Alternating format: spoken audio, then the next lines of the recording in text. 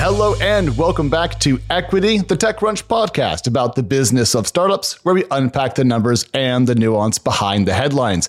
This is Alex. Good morning. Today is February 12th, 2024, and this is Equity's Monday show, where we take a look back at the weekend and a peek at the week that is ahead of us. Now, this morning, we are post-big football game. All I can say about that is let's go Chiefs and let's go Eagles next year. But I bring that up in case the news feels ever so slightly light this morning. I think that's due in part to people holding back their news until the sports game has worked its way through the system. Not that we don't have a lot of great stuff this morning, it just feels fractionally slower than I expect for this time of the year. Now, on the show, we do have a key earnings week, crypto's latest key price movements, Waymo on fire, tech, politics, and Starlink, Bugcrowd's big ground, and then we'll close out with a VC-sponsored AI field trip. Let's go.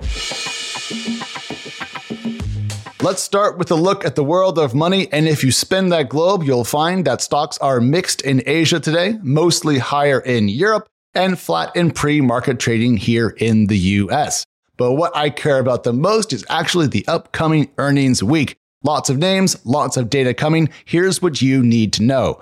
On Monday, we'll hear from Arista Networks, Monday.com, Zoom Info, and Grindr. I care a lot about Monday.com because it's been one of the fastest growing SaaS companies out there, and I'm curious to see if it can keep that streak up.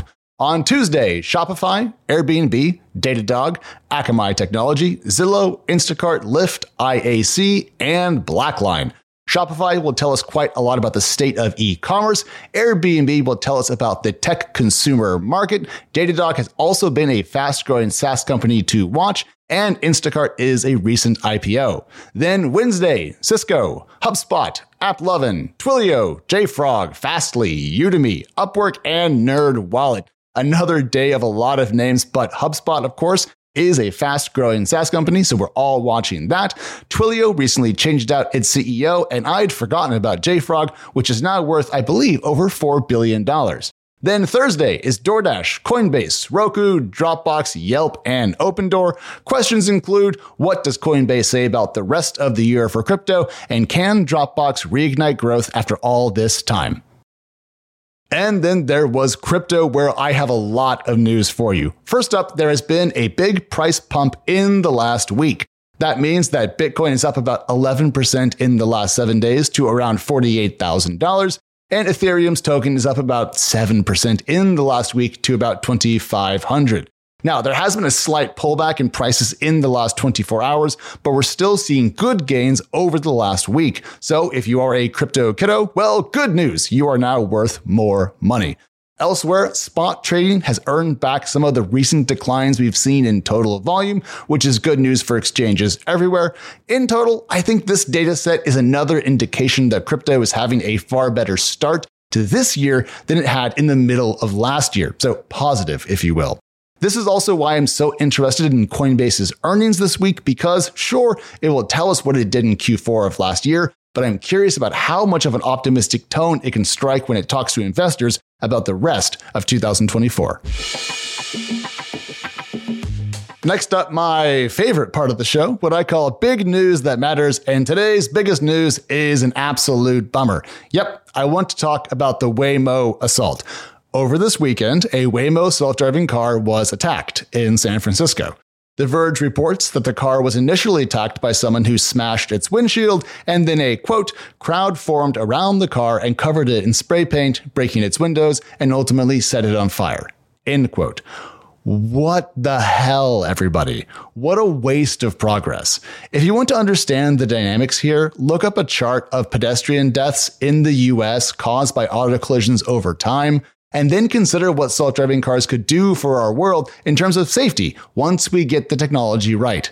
It's going to be incredibly awesome. It's going to be an economic boom, and also I think make our day-to-day lives just that much better. But all that takes work and training time and more data, things that setting fire to a Waymo vehicle literally inhibits. Now, the techno-optimist view that any regulation is evil is just as silly to me as the Luddite view that all progress is bad. This is just such a stupid story. Now, the good news is that Waymo said that no one was in the car at the time, which is a blessing. But the reactionary hatred of tech products that can really improve our lives is just nuts. What the hell, everyone? Moving along, everyone's least favorite story, tech versus politics. If the Waymo saga we just talked about doesn't make it plain to you that technology is political today, or that politics is a tech story if you want, well, that should be made extra clear in light of the recent dust-up regarding Starlink and the Russian invasion of Ukraine. Now, condensing the story to its key bullet points, Defense One recently reported that Russian units are using Starlink connections to access the internet. This was later seemingly confirmed by a social media post from Russian volunteers, according to the FT, and then Ukrainian military intelligence said that it could confirm that Russian forces are in fact using Starlink. Then on Sunday, Starlink boss Elon Musk said that the news was, quote, categorically false, end quote, and went on to add that, and I quote again, to the best of our knowledge, no Starlinks have been sold directly or indirectly to Russia, end quote. Okay, so the truth will out here with more reporting, but what a pickle for Musk. His company, Tesla, does a lot of business in China, a country that is a key Russian ally. And Russia is itself now increasingly isolated from global financial and technology markets, which means that most tech from the US is not supposed to be for sale or used there. Musk has gotten into scraps before concerning Ukrainian usage of Starlink in war zones, but now the satellite internet tech might be on both sides of the battlefield, and that could be bad at home. The US government runs the country where Tesla is based, along with other Musk companies, and now the tech mogul is stretched in a new way between the two poles of global power. Perhaps the ex-owner can manage this situation, but it's not going to be not messy, is it? Next up, the big round for today, and it comes to us via Bugcrowd. What is it? Well, it's a startup that taps into a database of about 500,000 hackers to help orgs like OpenAI and the US government set up and run bug bounty programs. What are those? They're cash rewards to freelancers who can find bugs and vulnerabilities in third-party code. And that work has been good enough that Bugcrowd just raised $102 million. General Catalyst led the investment, which saw previous backers Rally Ventures and Costa Nova Ventures take part.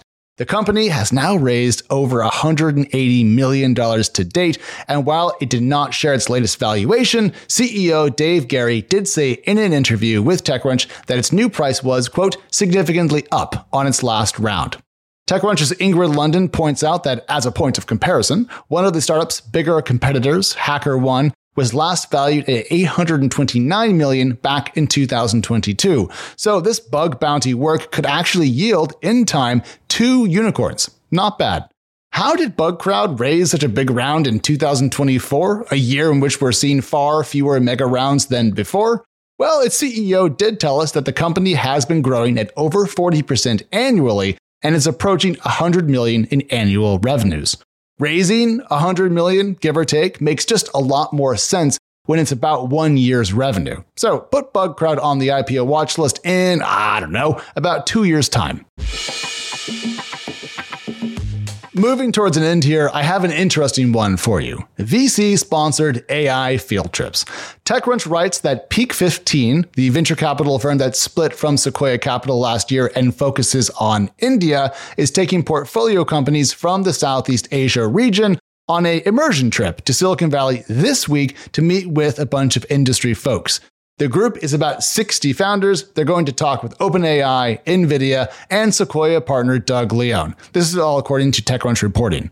But I gotta say this, talk about a venture capital value add and indication that even with Sequoia now split into several parts, its international breakout organizations cannot ignore the centrality of Silicon Valley in the current AI boom.